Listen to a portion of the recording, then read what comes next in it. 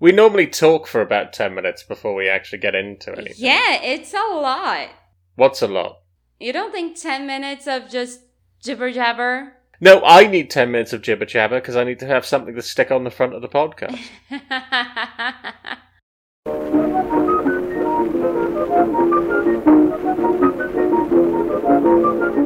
Hello, you're listening to Brazil Nuts, an insane journey through the world of Brazilian politics, with your hosts Larissa Peixoto, political scientist, and Garrett Davis, a man who has never been to North Carolina. Coming up on this episode, we're talking about Wallace Sousa, and the documentary about him on Netflix called Killer Ratings. Please remember to rate and review us wherever you rate and review things. Maybe you're on Netflix, and you're like, oh, no, I just accidentally watched an Adam Sandler movie. Now my recommendations are gonna go to shit. So, Hubie Halloween, you'll get no thumbs from me, but what does get all my thumbs is Brazil Nuts. It's a podcast. You'd probably like it. Why does Adam Sandler keep doing that voice? By the way, Hubie Halloween is the movie that Adam Sandler decided to follow up Uncut Gems with. I'm not saying he needs to fire his agent, I'm just saying he needs to fire his agent. Thank you for listening.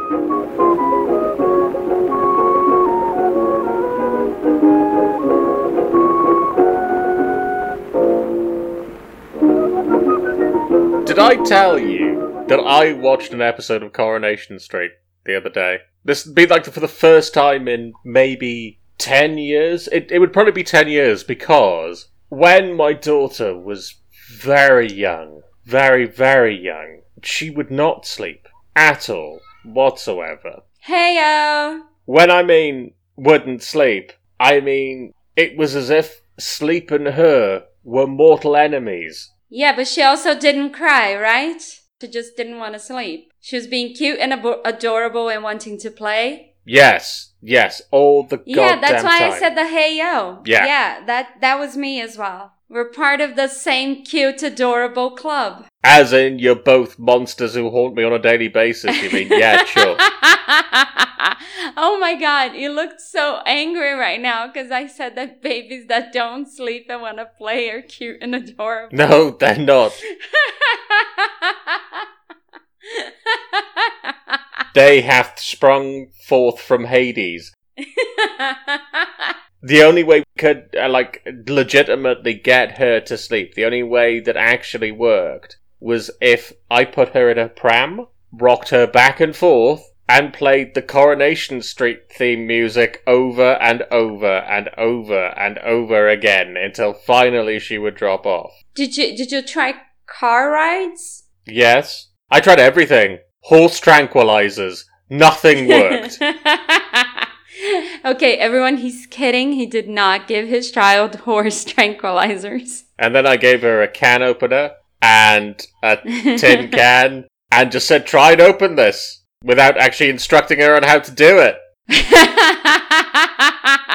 My grandmother would put, like, as thick as a finger is amount of wine in my aunt's bottle with milk. Mm-hmm. So she'd fill it up with milk and just, half an inch, less even, of wine to get my aunt to sleep. Mm. And she's the one who used to run the adult video store, is that right? Or No, she was the choir teacher and pianist. She also liked to crochet. Mm. She was adorable. She had 2 glasses of wine, and in half an hour she was asleep. Mm. The effects of that behavioral therapy my grandmother put into her as a baby lasted throughout her life. Mm. This was 1934. Okay. Times were tougher then, obviously. Yeah.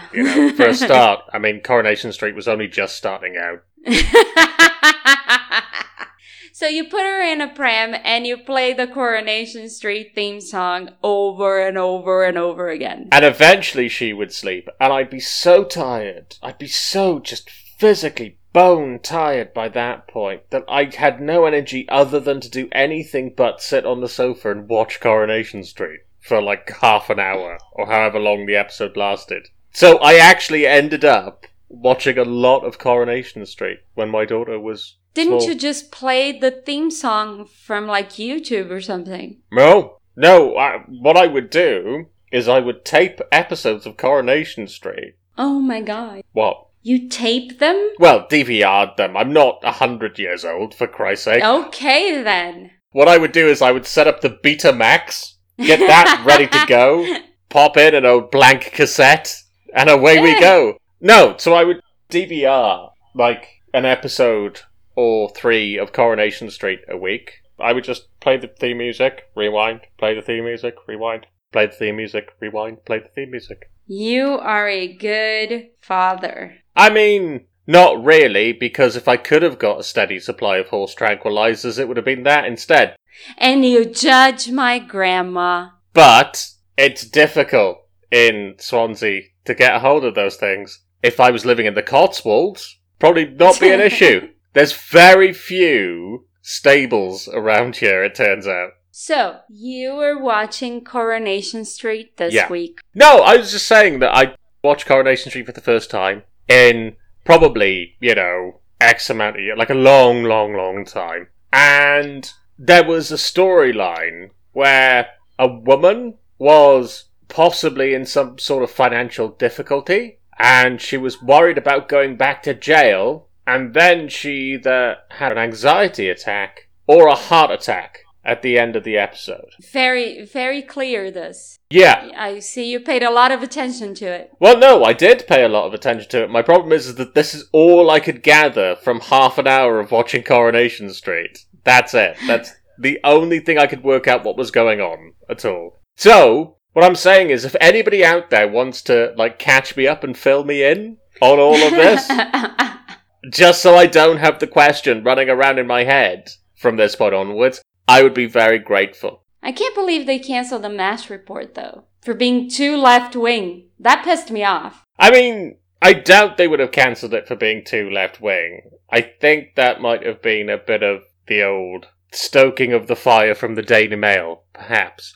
I think they probably cancelled the MASH report because nobody watched it, really. I watched it from Twitter videos. Exactly. The majority of people watched it from Twitter videos. Does anybody still watch regularly scheduled television? I do have a friend. She and her boyfriend have an alarm set this is for a cable TV show. It's for inmates who have girlfriends on the outside. I guess not necessarily just girlfriends. They could be women inmates who have partners on the outside, and then they come out of jail. It's called something like Love Behind Bars or something. And it's so ludicrous that they make a point out of watching it. And they have an alarm set on their phones so they don't miss it. So I guess some people watch regularly scheduled TV. Speaking about Love Behind Bars, what are we talking about today? Okay, so you nagged me until I caved. Yes. For us to watch the show Killer Ratings on Netflix. Yes, and the reason for that, I am a sucker for true crime documentaries on Netflix. I love them. I can't get enough of them. Yeah, I think calling it a documentary is a little far-fetched. It's a little much. It's very much, let's make this very dramatic. But yeah, it's a docuseries on Wallace Sousa. Mm-hmm. Who I'm going to refer to as Wallace Sousa. How hard it is to say Sousa. You're right, it's very difficult. Thank you for noticing that. And he was a state deputy in Amazonas. The Amazon state. Not Amazon. The Amazon is the rainforest. The state is Amazonas. Mm-hmm. You can tell it's called Amazonas. Do you know how you can tell it's called Amazonas? Because at one point during the documentary, they filmed the outside of the state building, and it says on there, in big letters, probably 20 feet high letters, Amazonas. And do you know what the subtitle comes up with? Amazon. Amazon State Building. I know. I watched it with English subtitles to see how bad the translation was going to get. How bad did it get? First things first. So the worst of it, I think, is mostly not translating the way people talk. Mm-hmm. And some of it is kind of impossible. Because when you're dealing with the police and judiciary branch community of Brazil, they have a very particular way of talking that is very hard to translate to English, because English is a language that, whether you're being very formal or whether you're being very informal, you're bound to say the same words in the same way. Not in Portuguese. In Portuguese, you can try to sound fancy. And people trying to sound fancy usually sound like idiots. And that was very hard to come across in the subtitles, because when you translate that, it's just regular translation. So, who out of the cast of characters that we were introduced to, which of those people were trying to sound fancy? All of them. All of them? Almost all of them. Okay. Because they were being filmed, so they were trying to be on their best behavior. Uh-huh. So they were trying to speak like they were very cultured and very educated. Uh-huh. Then you have the people like the wife of the main witness, the wife of Moa. Mm-hmm. She was more, she spoke a little bit more true to what I guess she speaks in real life. Mm-hmm. She sounded more natural. Yeah.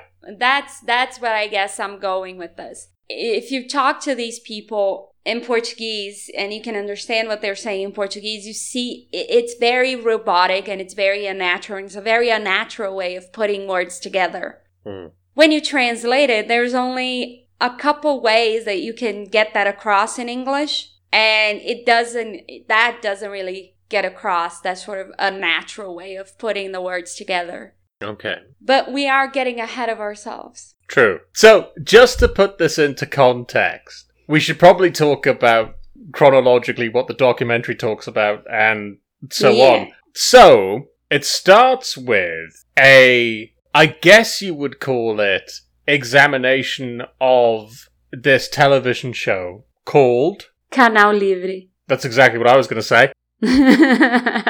Hosted by a chap named Wallace Souza. And then it talks about that for a bit, about how that became a very popular TV show in Manaus and the state of Amazonas. And then it turns out that a man is arrested by the name of Moa. Yep, again, exactly how I would have pronounced it. And Moa then starts talking about how the host of this TV show, Wallace Souza, is actually a criminal kingpin responsible for drug trafficking and so on. And so the documentary then charts the investigation into Wallace based on this man's testimony. Oh, you say charts, but Well, it kind of does. You're giving it way too much credit. It kind of tries to chart while jumbling the whole thing up and being more selective of the evidence than the prosecutors were. Which, honestly, to be fair, is quite the accomplishment, considering how selective these prosecutors were when it came to presenting evidence. Because they had a hard time linking stuff together. It's because they didn't actually have any evidence, really, at all, whatsoever. They had a lot of testimony. Mm-hmm. They had a lot of circumstantial evidence, and they had lot of testimony. They had a couple of spent bullets, and they linked that together and went, here's the case. Again, going back to the Lula episode previously, what the prosecutors did is they turned up and went, well, we can't prove this, but that just shows how guilty Wallace is of these crimes because we can't prove it. I rest my case. Thank you very much.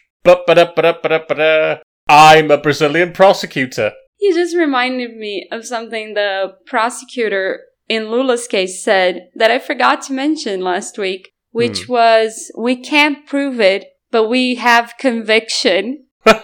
We can't prove it, but we're almost definitely sure it happened. Yeah, however, in the case against Lula, they were sure just because they really wanted to be. In the case against Wallace, I mean, you have witnesses who come forward, they talk, they die. That happens quite a lot, doesn't it? That's the thing. Yeah. You have a lot of weird coincidences. So a lot of it is based on the fact that you have these killings that are used for his TV show to, bump up his ratings and go, look at how insane crime is here in Manaus. And he gets there, his crew gets there before the police does. And he is tipped off about the crimes before anyone is. And anyone else is. And they don't have a good enough explanation as to how they found out about the crimes, about all these murders. But that's not uncommon, though, is it? The police should not be tipping them off. No, but they do. But they do. Unless a killer really wants to be on television, why would they call a TV station and go, hey, there's a dead body over there? Some of them were pretty well hidden. There was no reason they would know. So then you have the unexplained money, you have the bullets that match to certain crime scenes. It is a lot of unexplained loose ends for both sides. But the thing that strikes me about the documentary, and we will expand on this, but the thing that strikes me about the documentary more than anything else is that what happens is that the prosecutors will turn up and go, well, obviously, what happened is X, Y, and Z. And you go, well, it's not that obvious, and B, you've presented nothing to support that claim whatsoever. And then somebody from the Wallace camp will go, oh, but no, what it actually means is X, Y, and Z.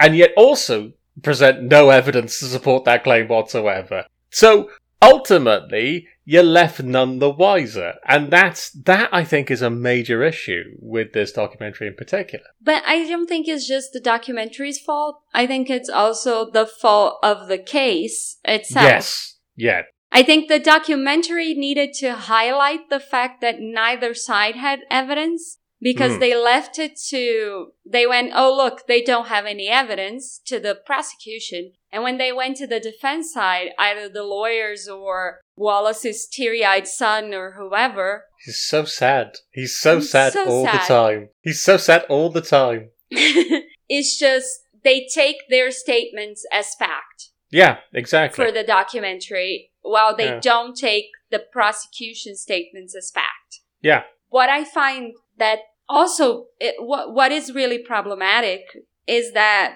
the Brazilian justice system, the Brazilian police, I mean, they suck.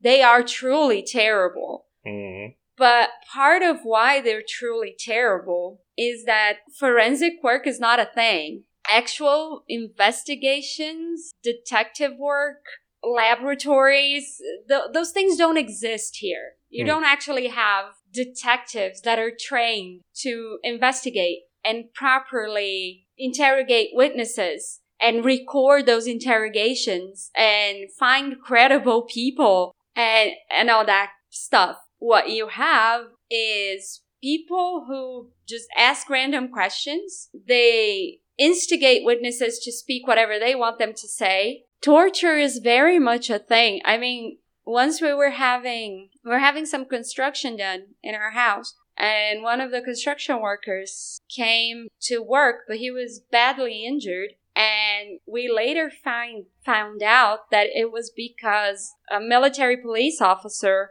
heard his partner screaming because he was hitting her. And this military police officer was a woman. So she came in, arrested him, took him to her precinct, put him in a room, and beat him up. And then released him. It's very much like the story that Giselle Vaz tells about working at Canal Livre. It means free channel. Okay, good. So that's Canal Livre. Livre. It's an affiliate station to SBT, which is one of our major media conglomerates. So do you remember from the Isaac episode, the entertainer, the variety TV show host who ran for president? Who wants money? Who wants money? Yeah, he owns it. Yeah.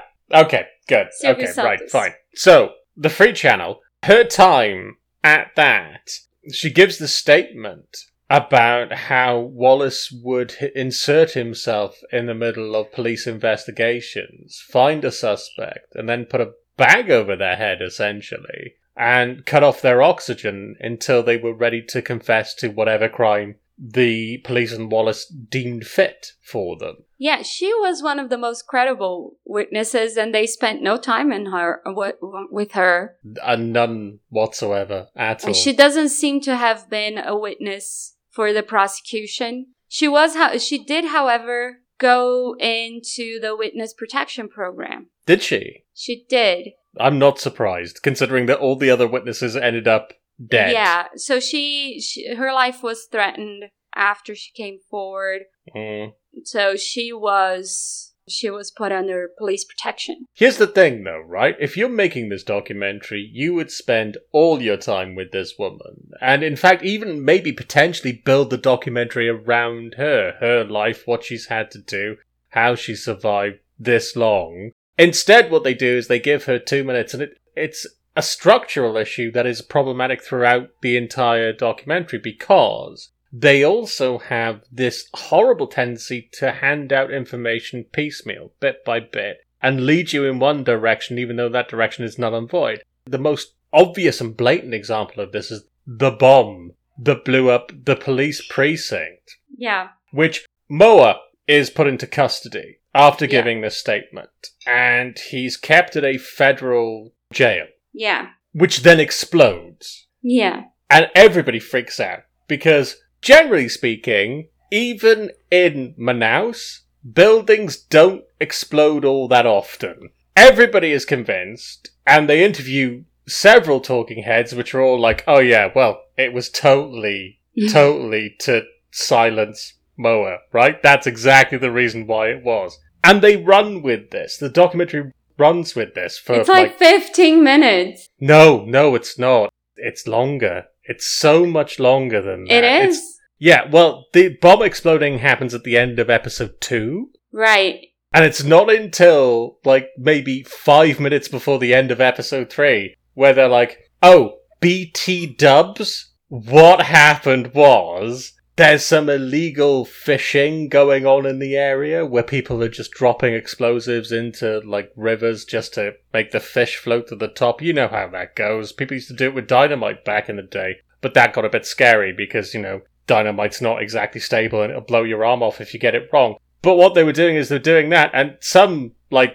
Keystone Cop lab technician was, like, poking a stick into one of these bombs and it exploded. That's what happened. Yep. Told you, no forensics. But they knew that when they made the documentary. And so rather than frame it as, this thing happened, it scared the shit out of Moa. And so that's why Moa changed his story 16 times during his incarceration. Rather than frame it as that, they just go, oh yeah, so what happened is they tried to kill him by blowing up a building. Which isn't what happened. But they didn't actually do it. And that's one problem. And I think that's why we're having a problem with using the documentary's chronology to tell the story, to critique the documentary and tell the story, is because it's all jumbled up. So we don't know, by watching the documentary, when Moa told one story and when did he tell another and when did he tell another. We just get lost in when did Giselle Vaz come forward? Was it before or after something else happened? So because they put things sort of outside of context, they don't do the sort of linear, this happened and this happened and this happened. So it gets really jumbled. Exactly. There's a thread that runs through this documentary about the death of a man known as Bebeto. Yeah. Who was the second in command, the son of a very powerful drug lord in the area. And the documentary frames it as this man was killed and suspicion fell on Wallace and his son Raphael. If you asked me genuinely when this happened in the timeline, I would have no idea. I could not tell you. Even though they showed that awful picture of Bebeto dead in his car. Dozens of times. Shot 15 times or whatever he is. An absolute mess of a human being. Even though they've shown that at least, as you said, a dozen times. As to when that happens in the series of events that this documentary covers, I don't know. I don't know if it happens at the beginning. I don't know if it happens at the end. I assume it's before Raphael goes to prison, because otherwise he couldn't have shot him. But up until that point, I don't know. And it's one of the things that they use to give themselves conviction, but they spend very little time on the actual murder that they're being tried for. Because the thing is, they have zero evidence for most of the murders that they believe Wallace is linked to. They have evidence to one. Yeah, which is a guy they introduce literally 2 minutes before they talk about the case. And there's drug trafficking and witness tampering. Those are basically the charges. But when it comes to the gruesome murders that we're all forced to see, it's one, and they never really talk about it. Nope, exactly. So they talk about all the political rivals that might be doing this to Wallace. They bring in your man from... Coati. Thank you. Thank you. That's exactly how I was going to pronounce it as well. So they bring in an entire pedophile ring that from did nowhere, go to jail. That has nothing to do with anything at all. They do not mention that Wallace C. Souza's brother is the vice mayor, the deputy mayor of Manaus, and is also arrested for drug trafficking. Which you think would be relevant, wouldn't you? Yeah. So it is really a big mess. And to actually create a timeline. So I went to one of the biggest newspapers in Brazil and just looked through their archive. So I went and did a search to just sort of see a little bit of the timeline. And it's a bit confusing because Wallace Souza is not that of an uncommon name. And that's actually how I found out that, you know, the deputy mayor of Manaus was his brother and also arrested for drug trafficking. So you have all of this actually happening in kind of a straight line. You have things kind of building. You know, you have Moa gets arrested. He points the finger at Wallace. To be honest, not sure why, if it was such a risk to his life. I still don't know why he did it, but okay, he did it. Then they start to try and build that case against him. He died before he could go to trial. Wallace did. His son did go to jail. He is the only one out of the only 3 that they managed to indict. So they only managed to indict 3 people. Only his son went to jail. So, I mean, it is a mess of a case in terms of how it was built. One of the judges was... her life was threatened. So somebody said her life was being threatened. And... when they said they would pour salt on the judge. Yeah, that is kind of a famous sort of way of saying stuff here. Like, you pour salt when you don't want anything to grow. What they said is that, in one of my favourite bits of the entire documentary, is that, yeah, so what happened is that Raphael passes the colonel a note saying we need to pour salt on this judge. Cool. Did they ever find the note? No. No, because that's not how criminals work. Yeah, I love that. So how do you know about this note? Well, isn't that a follow-up question that you would ask? And isn't that what you would wait for the answer for? Okay, so Wallace Souza was accused of creating this militia to kill alleged criminals to bump up the ratings for his crime TV show, which was set in Manaus, the capital of Amazonas. Now, for people who haven't, stop now, go listen to our episode on the state of Amazonas. The Amazon state. So you can get a little context on the state. Then you come back and you listen to this episode. So yeah, that is the gist of it. he died before he went to trial. But he never testified. He always maintained his innocence and that he was a crime fighter, not a criminal. And the documentary on Netflix that deals with this story, that's called Killer Ratings in English. Yes. And what's it called in Portuguese? So if they had translated it literally, it would be Criminals on TV. But what's it actually say in Portuguese? Bandidos na TV. I love that title. That's such a better title than Killer Ratings. Because at the beginning of each episode, because there are 7 episodes of this thing, by the way, some of the episodes easier to get through than the others. And at the beginning of each episode, it comes up Banditos on TV, which is amazing. Yeah, but it's a D. It's a D. So it's Bandidos. Yeah, Banditos. Yeah, so the accent for people in the north, it's a little bit more slow-paced. So I actually watched it in 1.25 speed.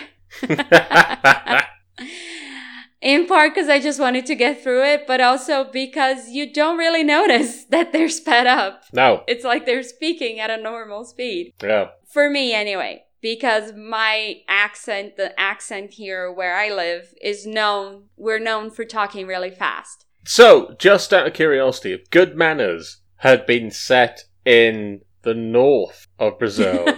It would have taken 45 minutes extra. Okay, alright, good. Because that's what that movie needed, honestly. It needed 45 more minutes tagged onto it.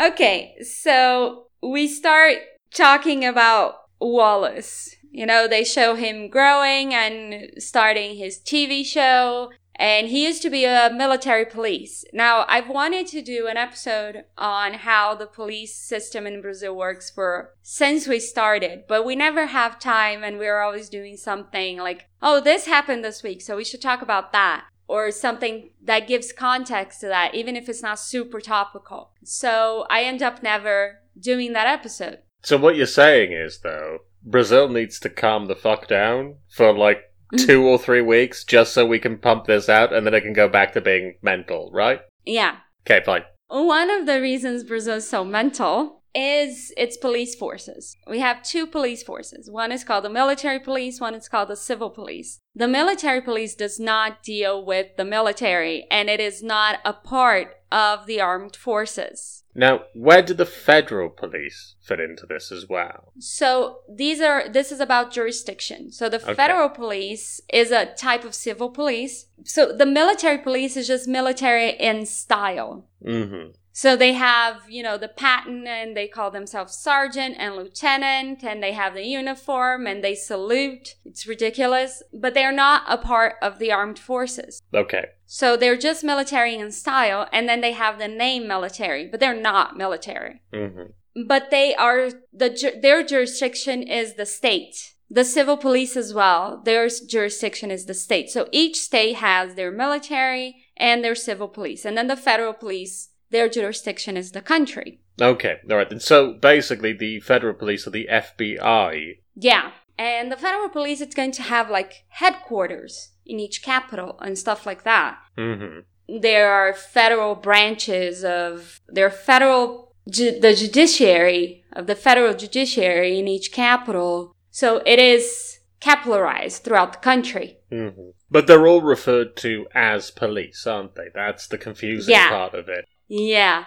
Oh, and there's also the highway police. You have different polices for different things. So the problem with the military and the civil police is that they kind of overlap a little bit. So when you're walking out and you're going to see police on the street, you're not going to see civil police. You're going to see military police. Mm-hmm. So they are the ones who take care of that day-to-day policing. When you dial our emergency number, which is 190, you're going to get the military police. You're not going to get the civil police. The civil police are the detectives. They do the investigation. They have the forensics, whatever very little forensics we have here. It's truly ridiculous.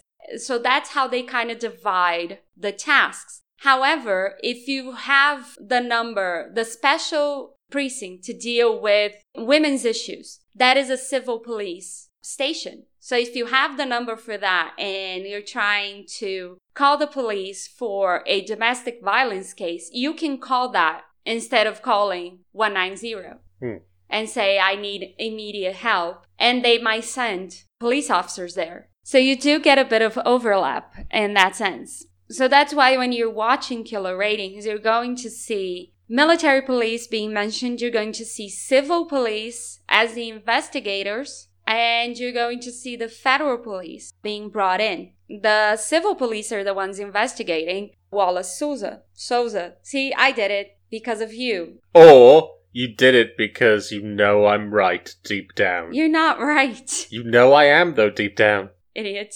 So the military police are the ones that go up the favelas to chase down drug dealers and murder them in cold blood. Whether they are drug dealers or not. Alleged drug dealers. Mm-hmm. And they are the ones that set up militias and murder squads to murder alleged criminals who may have gotten away. And this is like common knowledge. We all know that the police does this. Often they are either active members of the police, but there's also a lot of retired members of the police who are part of these murder squads. So they get some sort of tip-off. Oh, this guy got away. Got away as in there was not enough evidence against this person, so they go and murder them. Jesus. Yeah.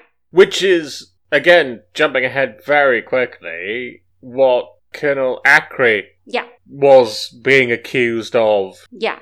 Being the head That's of. why I'm mentioning it. Yeah, right, That's okay. why I'm bringing this up. Okay, right, good. I'm glad you did that, because that was a confusing part of the documentary for me. Because in regards to this documentary itself, there are a lot of elements that they don't bother explaining at all, whatsoever. They just go, oh, okay, so this happened, and then this happened, and then this happened. And there's a lot of stuff they spend way too long explaining that doesn't need an explanation that lasts 45 minutes at all. Yeah. I wrote down some stuff that I thought was poorly explained. One thing that I thought was poorly translated was silencing witnesses. So they translated that because they said what we call queima de arquivo. And they translated it as silencing witnesses. So that's not what they said. They said an expression which is burning files. So that's the expression in Portuguese, when you kill someone with information. So I thought it was weird. So that was to mention, something in the subtitles that jumped out at me. So that is the expression in Portuguese for those linguistic nerds and translation nerds. Big fans of this podcast. We are massive in the translation nerd community. Another word that they used was galera. So we do have a word for gang, is gangue. Yeah. Galera just means a cool group of people. And it's a specific slang for gang in Amazonas. Okay. In other parts of the country, galera is just going to mean, your friends. I'm going out with my friends, with my galera. Yeah. Yeah. So, parliamentary immunity was something that I thought might have confused people. Well, it didn't confuse me, but it didn't confuse me because we did last week's episode. If we hadn't have done last week's episode, I probably would have been lost. To the point where they just casually mention, halfway through, oh, well, obviously he's not going to get arrested because he has parliamentary immunity. Does he? Okay. Then why have we been talking about investigating him for the past 3 hours then? Yeah, and it is a way... It is something that I think the documentary did really badly in trying to be impartial. And that's the problem with excessive attempts at impartiality. Like, this guy was not distraught that he was going to lose his parliamentary immunity and his, state deputy seat because it was just such a blow to him. And his innocence. He was desperate because if he lost parliamentary immunity, they could go at him full force. He could be arrested. He could be tried. That was his fear. Yeah. People were being very innocent there, very naive, or just very stupid. And trying to go about it, say, oh, he was just distraught. He was feeling humiliated. And by the way, that's something else. We don't use impeached for a legislative member who loses his seat. The official term is something else. Enguaved? No. Enmangoed? No. Enbananed? Oh, Jesus. So the official term is caçar, which just means lose the seat. That's how I would translate. I'll never translate as impeached because that just means something else. So yeah, that to me was why he was so terrified. He was losing his entire persona. Yeah, he was pissed at that. But in that moment of losing his political office, it was because he was going to be arrested. Mm-hmm. Yeah, and that becomes clear, but that only becomes clear after the fact, if that makes sense. That only becomes clear in the documentary after he gets arrested. Oh, no, actually, it becomes clear at the point where they go, well, you know what, we're going to raid his house. But we can't raid his house because of parliamentary immunity. What we can do is we can raid Raphael's house, which happens to be Wallace Sousa's house. And so that's what they go and do, kind of thing. But they take so long in getting there. That's actually a major flaw in this documentary, is that you don't get a impartial talking head who is willing to go, okay, this was nonsense, this was actually made sense and is the real truth, this is somewhere in between. You don't get that at all. And they never actually said, no one at any point, no talking head, no narrator at any point actually went, oh, he was terrified of losing his political office because then he would be arrested. No, exactly, yeah. They leave a lot of that on the editing floor in the sense that they never establish a motive for anything happening at all. They don't. What happens is that they go, okay, so then this happened. Yeah. And Wallace was very sad about this. And then this happened. And then Wallace Sousa, the modern day Jesus Christ, who's come to save us from all our sins, he thought that was ridiculous. And then this happened. Cut to his son crying.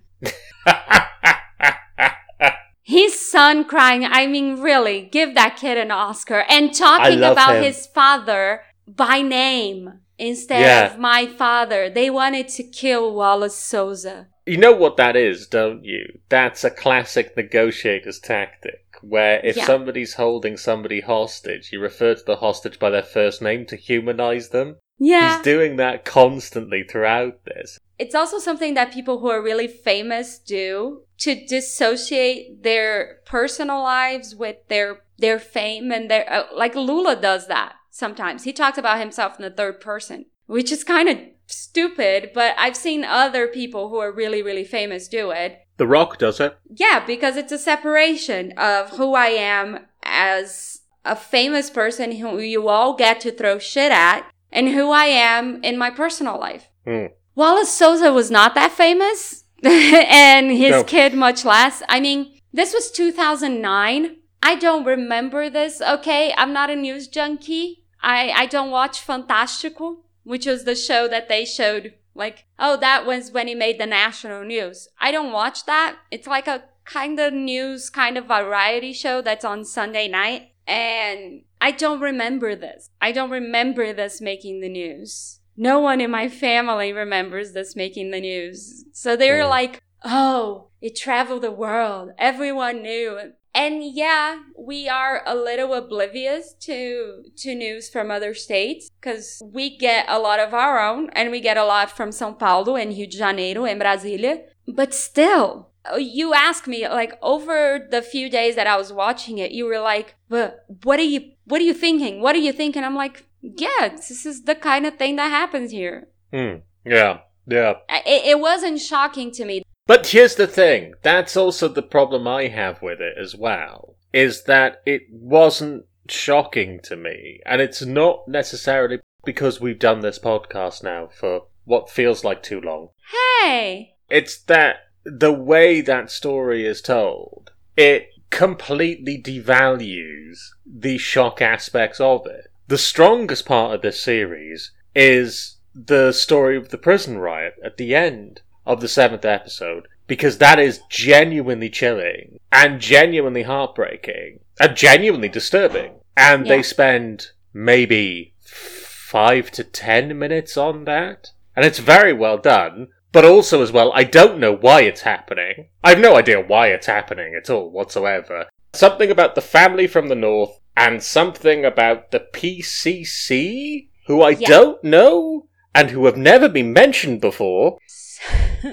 So they added that in, and they really had no reason to, in my opinion. They wanted to. And that's when Moa dies. Yeah. That's why they added that in. They didn't have to. They could have just said, and Moa died in the riots on day such and such. Now that riot, that one we know about. Everyone knows about it. So the PCC is the first Capital Command. It is the biggest criminal organization in the country. Right, okay. Their lawyer is now a Supreme Court justice. Really? Yeah. Cool. See, that's an interesting story that I would like to hear more about. If only there was a podcast that I could listen to that could possibly delve into that story a little deeper. Oh my god. Maybe one that concentrates on Brazil-specific topics. Talking about the PCC. I'm exhausted just thinking about it. But, I mean, that's my point. My point is that they casually mention that, oh yeah, so there was a war between the family in the north and the PCC, and it led to this terrible riot where people were basically butchered to death at the side of a prison wall, and Moa died in that riot. Which I agree, they didn't have to show that at all, but they did because it's the shock value. It's the shock value, exactly, absolutely. And one other thing that they relied on shock value for is the deaths that Wallace covered and the families that he helped, the people he helped in his show, but they never looked into the human cost of the people he killed. Exactly. That's exactly going to be my point. They were like, oh, look at all the people who are crying, and they interviewed the people who were like, oh, it doesn't matter, whatever he did, he helped us, and now he's gone. And he Such was a lovely man. Such a lovely man. Yeah, there's nobody to talk against him. No, exactly. He killed everyone. He killed all of them. And well, allegedly killed all of them. Allegedly, yeah, because he died before the court case. And I want to be clear. In the first episode, they talk about how he went against the system. Wallace Souza was the system. First and foremost, let's just get that out of the way. He was a military police officer. He had his own TV show. He had connections in the police. If this was Twitter, then there would be a reply almost instantly that says, yes, drag him queen. Yeah, it would be from you. He was a state deputy. He was the system. He was not fighting against the system. He had political enemies, sure. What politician doesn't? But he was the system. Okay, that is the first thing. The second thing, there are no good guys on this docuseries. There's no good guys in this story. There is nobody to root for. Exactly, absolutely that. That's another thing that I was going to say. The problem with this is that what you end up with is villains versus villains, and I'll be honest with you, I could not give a shit who wins in that regards. I don't care. I just don't want any more people to die from this absolute nonsense. But, realistically, it's the police who kill people versus gangsters who kill people. And there is a vicious cycle that creates the people who are the quote-unquote gangsters. So that barbaric way that people are dying in the north of Brazil, in the northeast of Brazil, which actually has officially the highest murder rates in the country, that comes from this huge inequality, this huge lack of access to income, consumer goods, education, infrastructure. And then you add to that you have access to the possibility of at least a few of those things when you have an illegal trade of drugs. Now, if Brazil legalized drugs and changed its police force system, then you're going to have a little different access to those things. I mean, what you're talking, though, is crazy talk, because because we both know that legalizing drugs and changing the nature of the police force would be completely fine and everything would work out okay. And we don't want that at all. There's a scene where Wallace has a bunch of alleged seedlings for marijuana. He's like, look! Weed seeds! Weed seeds! Weed seeds! Look at all these seeds! And I'm like, oh my god! Pot seeds! Run for the hills! Like, dude, you are not this dumb. You are not this naive. And you are not this idiotic. And you look at all of them. The one person over there that I would never, ever, ever want to be in a room with. I mean, everyone with a gun. But one of the people who most disgusted me was his defense lawyer. He's amazing, though. He's fantastic. That guy is so shady and so creepy. And you want to sum up Brazil in a few seconds. There's this tiny little moment in the last episode where he goes, that was a humiliation to submit a deputy to a trial by the people. And I was like, wow, this really is the worst of Brazil in a TV show for the world to see. Because, yeah, these are people, when you take the police, especially the civil and the federal police, you take lawyers, any lawyers, and you take politicians. These are people who think that they're above the people. They think that that it's okay to murder someone for ratings. So in my mind, looking at their evidence, like the most credible witness, they spent like 2 minutes on her for the whole series and the whole case. Giselle Vaz. She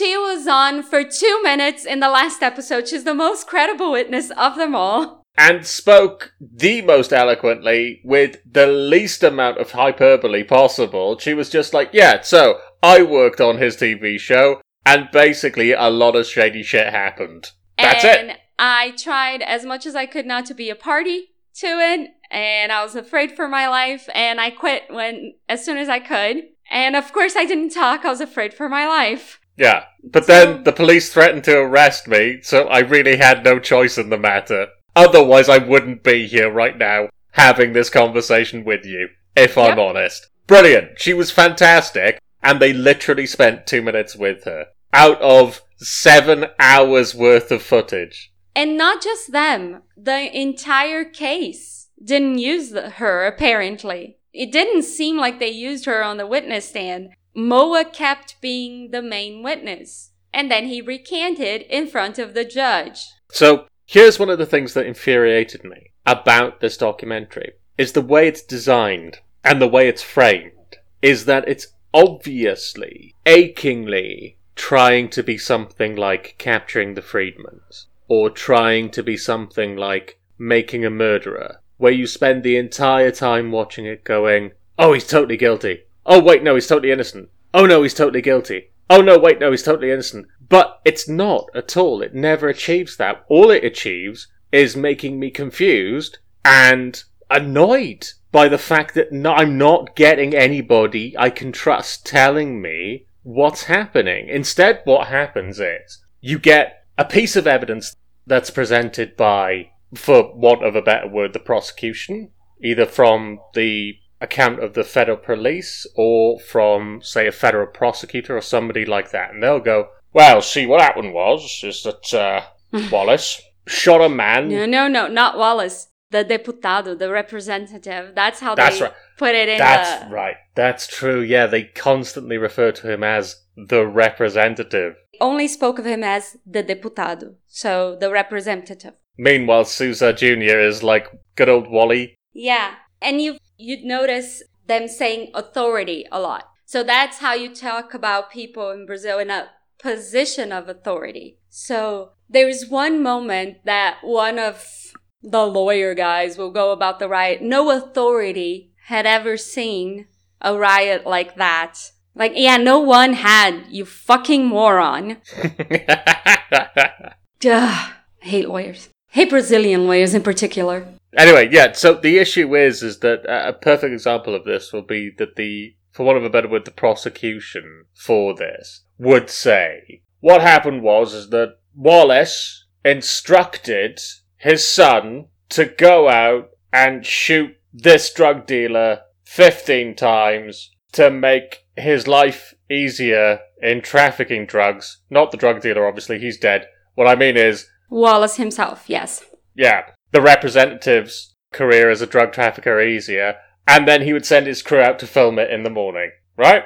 Okay? Yeah. But they would take so long explaining that. They would take like 10 minutes or so just to explain that. And then what would happen is they'd bring in somebody else from Wallace's camp, generally speaking his son, who would deny it and then cry for about 20 minutes and say how this was... impossible. This accusation was not only impossible, but also killing their father because of his ill health. And also his broken heart. Yeah. That's what would happen. He had 250,000 reais in his safe when that actually meant real money in 2009. Right. That was almost $250,000. That would be the equivalent of $220,000.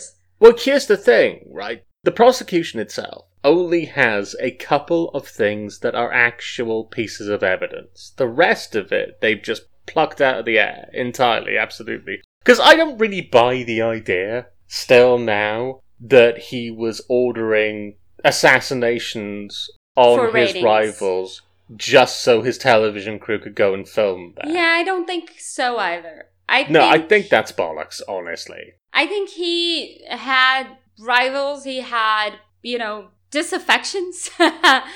Mm-hmm. He had people he wanted dead, and he had them killed.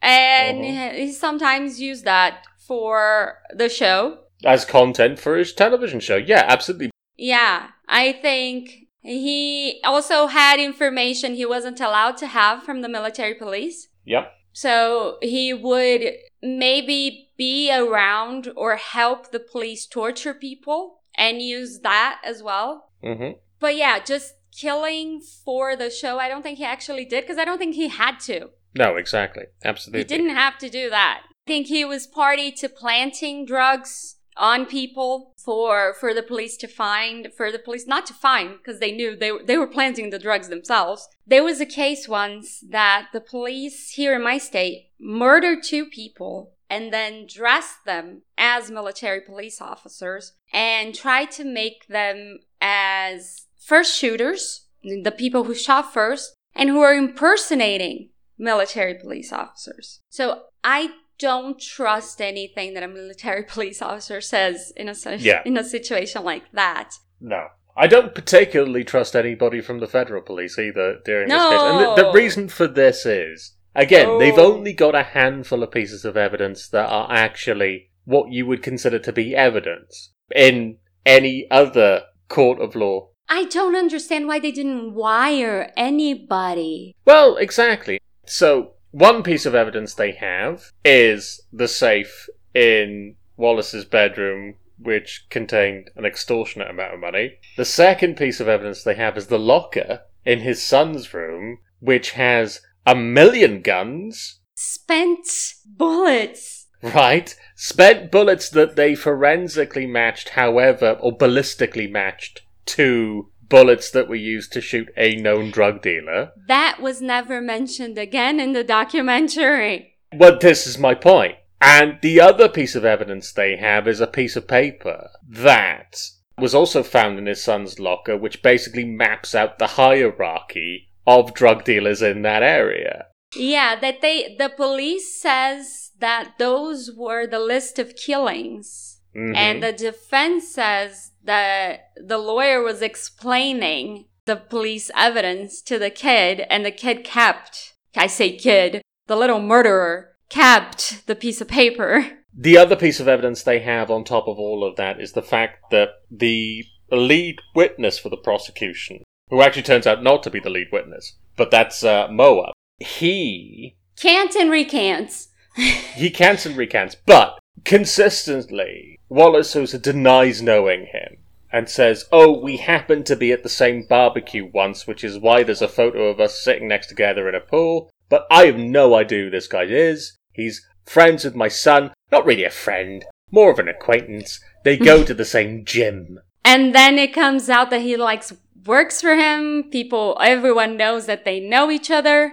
It doesn't even come out that they work for him, because at no point did they pull employee records from the actual TV studio itself, which they could have done quite easily. At no point do they actually do any of that stuff.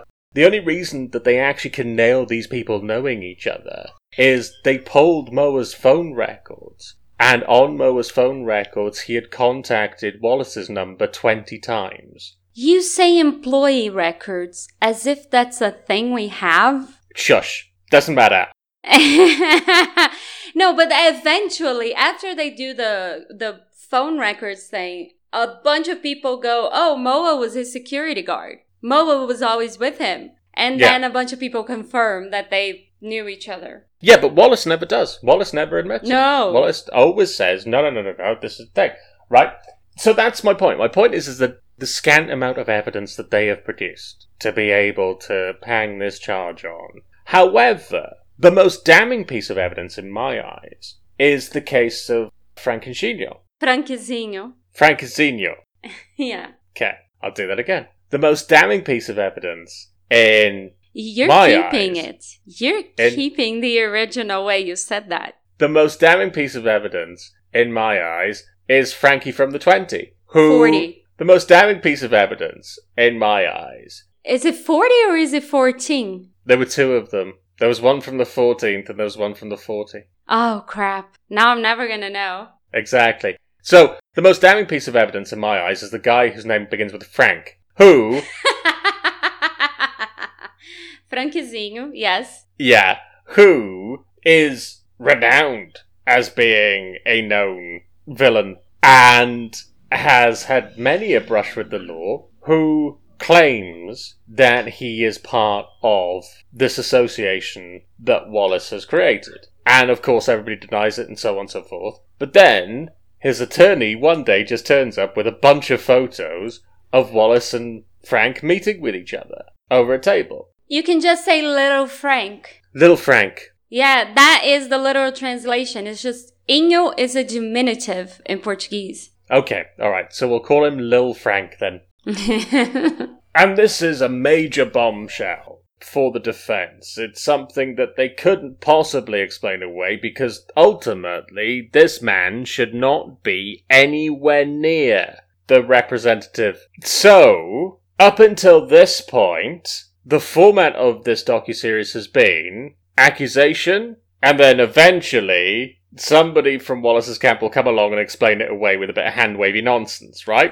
Okay? Yeah. That's the basic format of it. In this case, they end the third episode on this absolute bombshell, and then... Never talk about it again. Never mentioned again. Never mentioned again. And that's the issue with this, is that nobody makes a big deal out of the stuff that is genuinely shocking, and it's so desperately trying to make you feel that, oh, wow, it could be this or that, or, there's more than one truth, that it never actually drills down to the important matters. It never actually drills down to the issues that it raises. And what's worse is that it never actually gets to what the crime is, and the impact the crime has had on society, and the impact, the human cost of what's happened to these people. They could have done something truly compelling in there's more than one truth aspect. Instead of focusing on,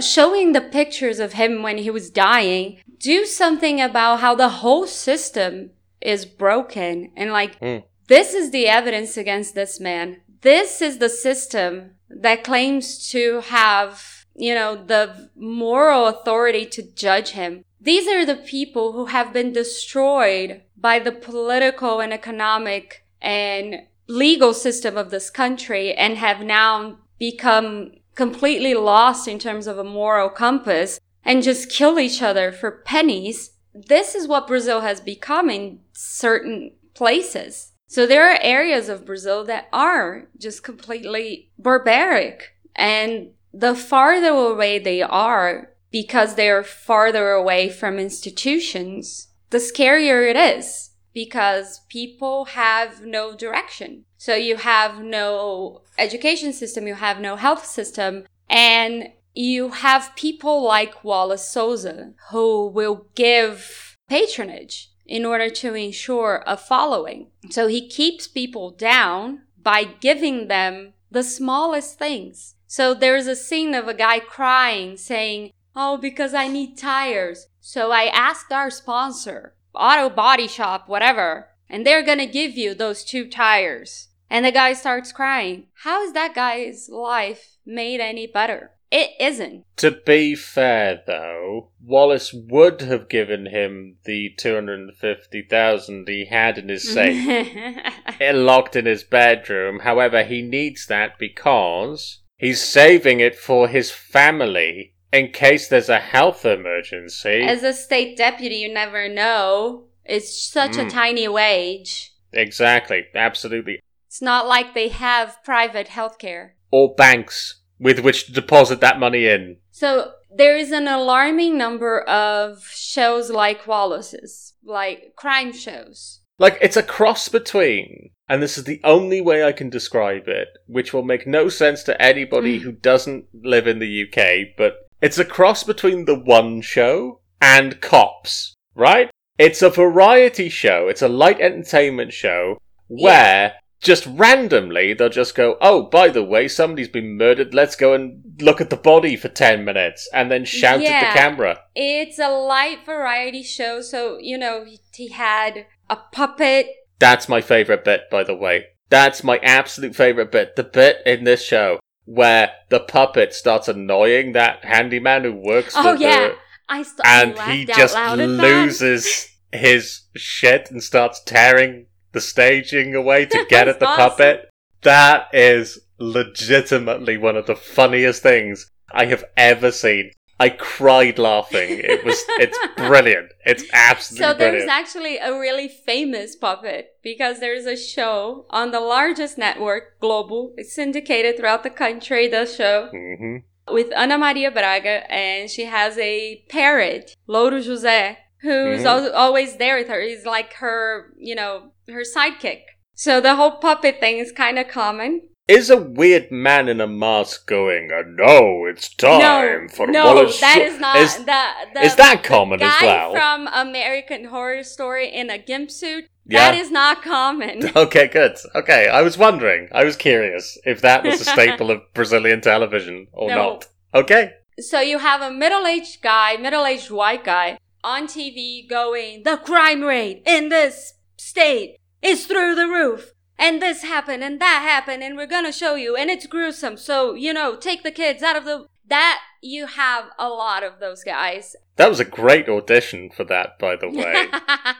They like to run for office. They love to run for office on really, you know, strong anti-crime stances. Would they also be anti-corruption as well? Oh, yeah. Okay, seeing as we know what that means now. Just hot air. Hot freaking air. Yeah. So all of that is truly very common. Like, none of that was surprising. And then you have the patronage. And the patronage, both in politics and in TV, is really common. You know, abusing the poor for your own personal gain. And what makes this worse is that the TV show itself that Wallace Sousa presented was nothing but the purest and vilest form of exploitation. It was. Yeah. I mean, that's what it is. It's horrific. And it legitimately makes my skin crawl thinking about it. Except for the fact that they had that scene where the man destroyed the set to get at the puppet, which almost saves it. Almost saves it. Not quite.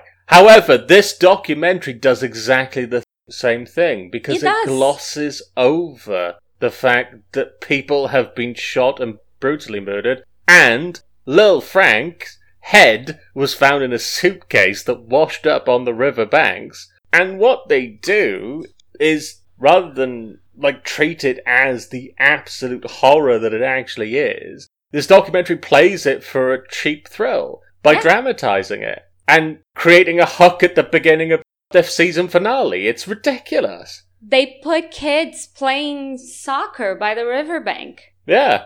And to find the suitcase. But the patronage aspect of a TV show. And you have the lowest income people being exploited here. People who don't get anything. People who don't get government policies. People who don't get any attention. And so they finally get some attention. They finally feel like they are being seen and heard and loved. And it's very easy to miss the exploitation bit. Because this guy, he's working and he needs 2 tires. That's what he sees. He doesn't see that he needs access to healthcare, that his kid needs access to education. He's not asking for his kid to go to school. He's asking for 2 tires so he can work. Yeah. So he can feed his kid. Yeah. That's his perception. He's been oppressed for so long that his perception of what he needs is very immediate. And that's what these kind of shows prey on. So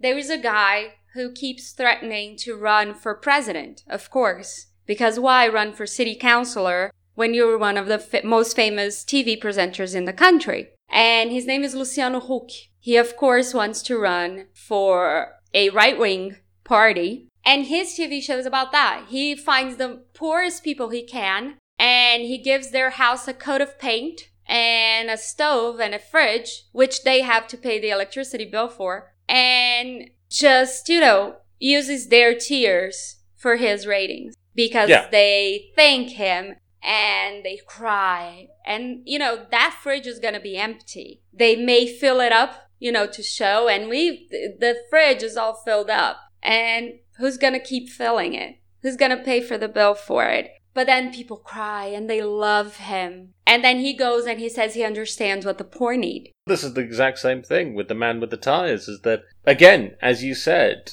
Wallace is positioned by not only his family, but also by the staff who worked on the show as being a champion of the people. Yeah. That's what he is. He's a champion of the people because he's telling the truth about crime in the streets. And he also talked some sponsors into buying that poor man 2 bicycle tires, as if that would break the bank for Wallace. And you see the people around him, the people who supported him, the people who are crying in the docuseries for him. When you look at the pictures of them when they started working for him, they were all young. They were all really young. And they all looked really poor. And that's a tactic. They hire people who are vulnerable. They pluck them out of misery. And you have him going, oh, but a person comes to me and asks for a job and I'm going to say no? What are you going to say to their families, to their starving children? And they ask him, why is he,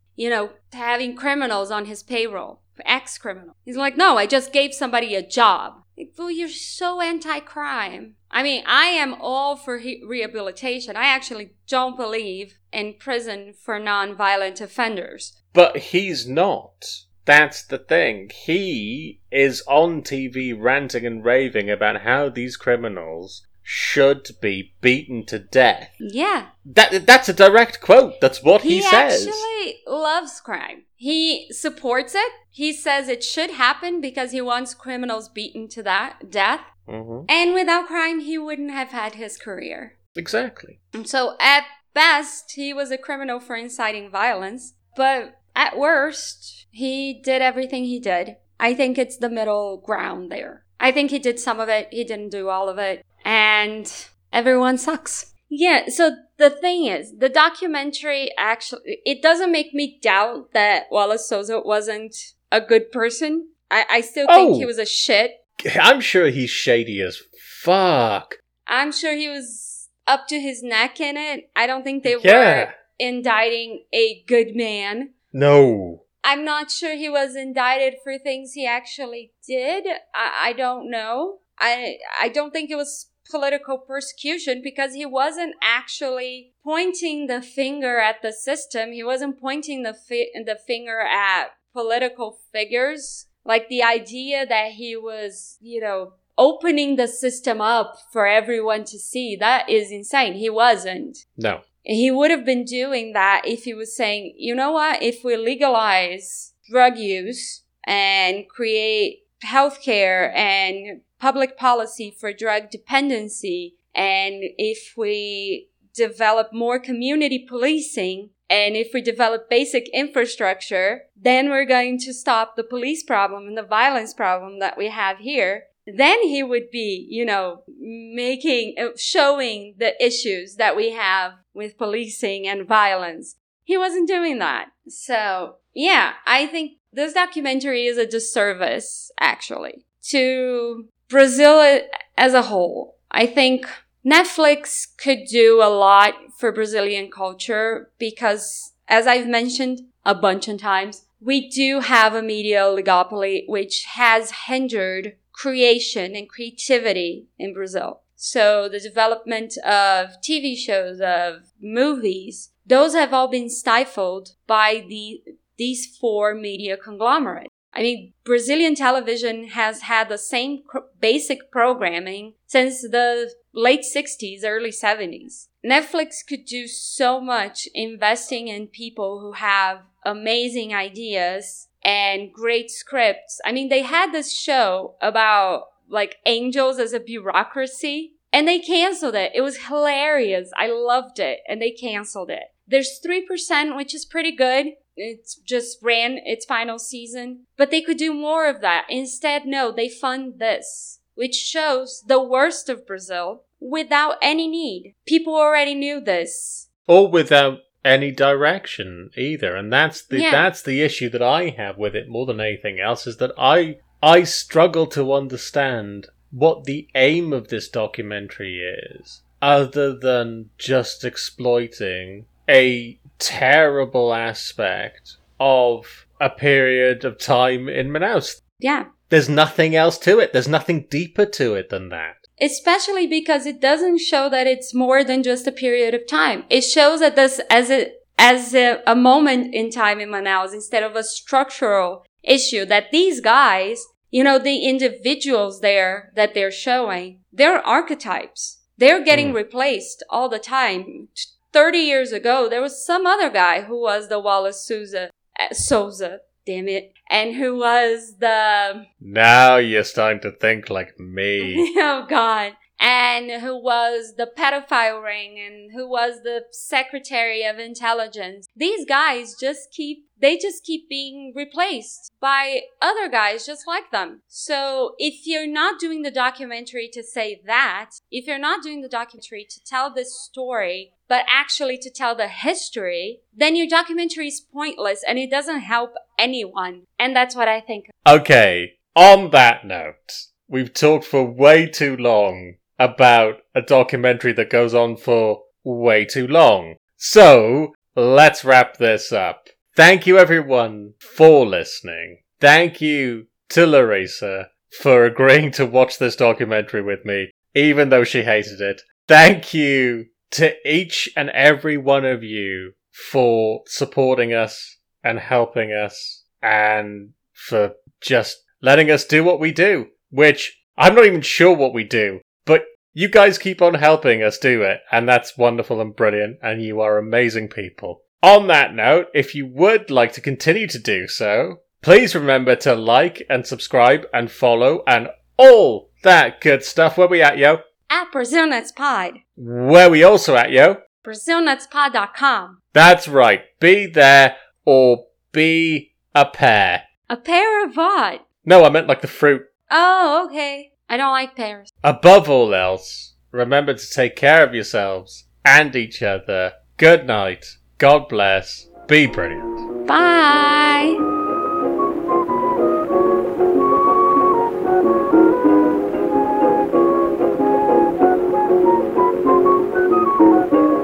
So oh, I'm sorry. Did you want to say so first? No, you can say it first. No, I'm okay, because it sounds like you're not happy being relegated into second position. Oh my god. As far as so is concerned. Go ahead. No, it's fine. If you've got a more important so than I have. I do not. Okay.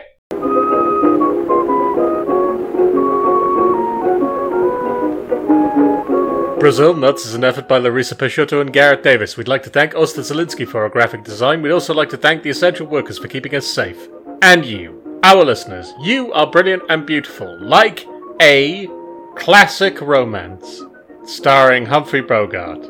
Classy, powerful, almost entirely plausible. Thank you for listening.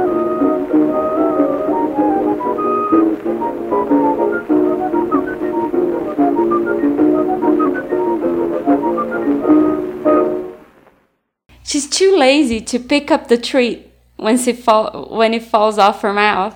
So am I, to be fair. If you hand me, like, a cornetto... That's specific. A cornetto. Yeah, a cornetto, and I put it in my mouth, and then it falls out. It's going to rest on my chest until somebody comes and picks it up and puts it back in my mouth, honestly. That's disgusting. It's gonna rest... on my chest. Boom. Okay. And then I end up, if they stay there and nobody comes and picks it up, it ends up kind of, just melting and then, obviously solidifying there. So I end up looking like, do you remember Madonna in the late 80s, early 90s when she had that cone bra thing going on? That cone bodice? If I've had two cornettos, it looks like that, essentially. Oh my god.